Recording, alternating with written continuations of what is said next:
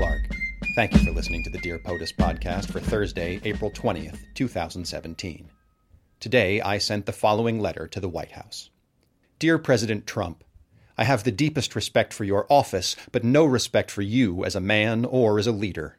Yesterday, the nonpartisan ethics watchdog group American Oversight sued the Justice Department and the FBI for the release of Trump Tower wiretap records and Russia investigation documents.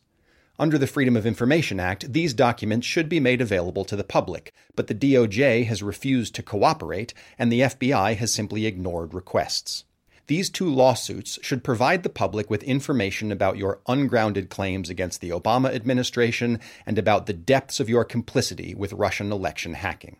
We the people deserve ethical leaders and transparent government working in our best interest.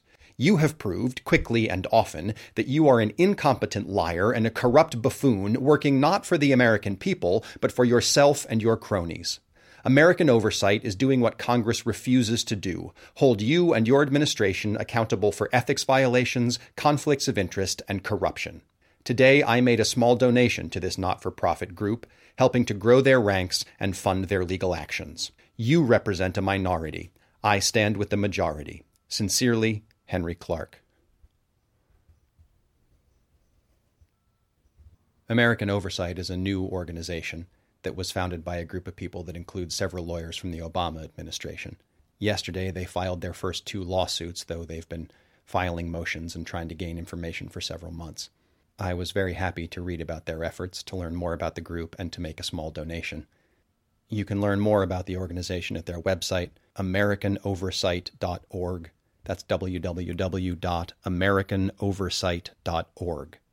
If you'd like to send your own letter to the President, address it to President Donald Trump, the White House, 1600 Pennsylvania Avenue Northwest, Washington, D.C., 20500.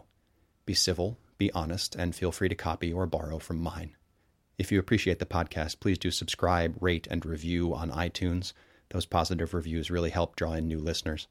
And you can find me on Facebook and keep the conversation going at facebook.com/springofsprings. Have a good day. Talk to you tomorrow.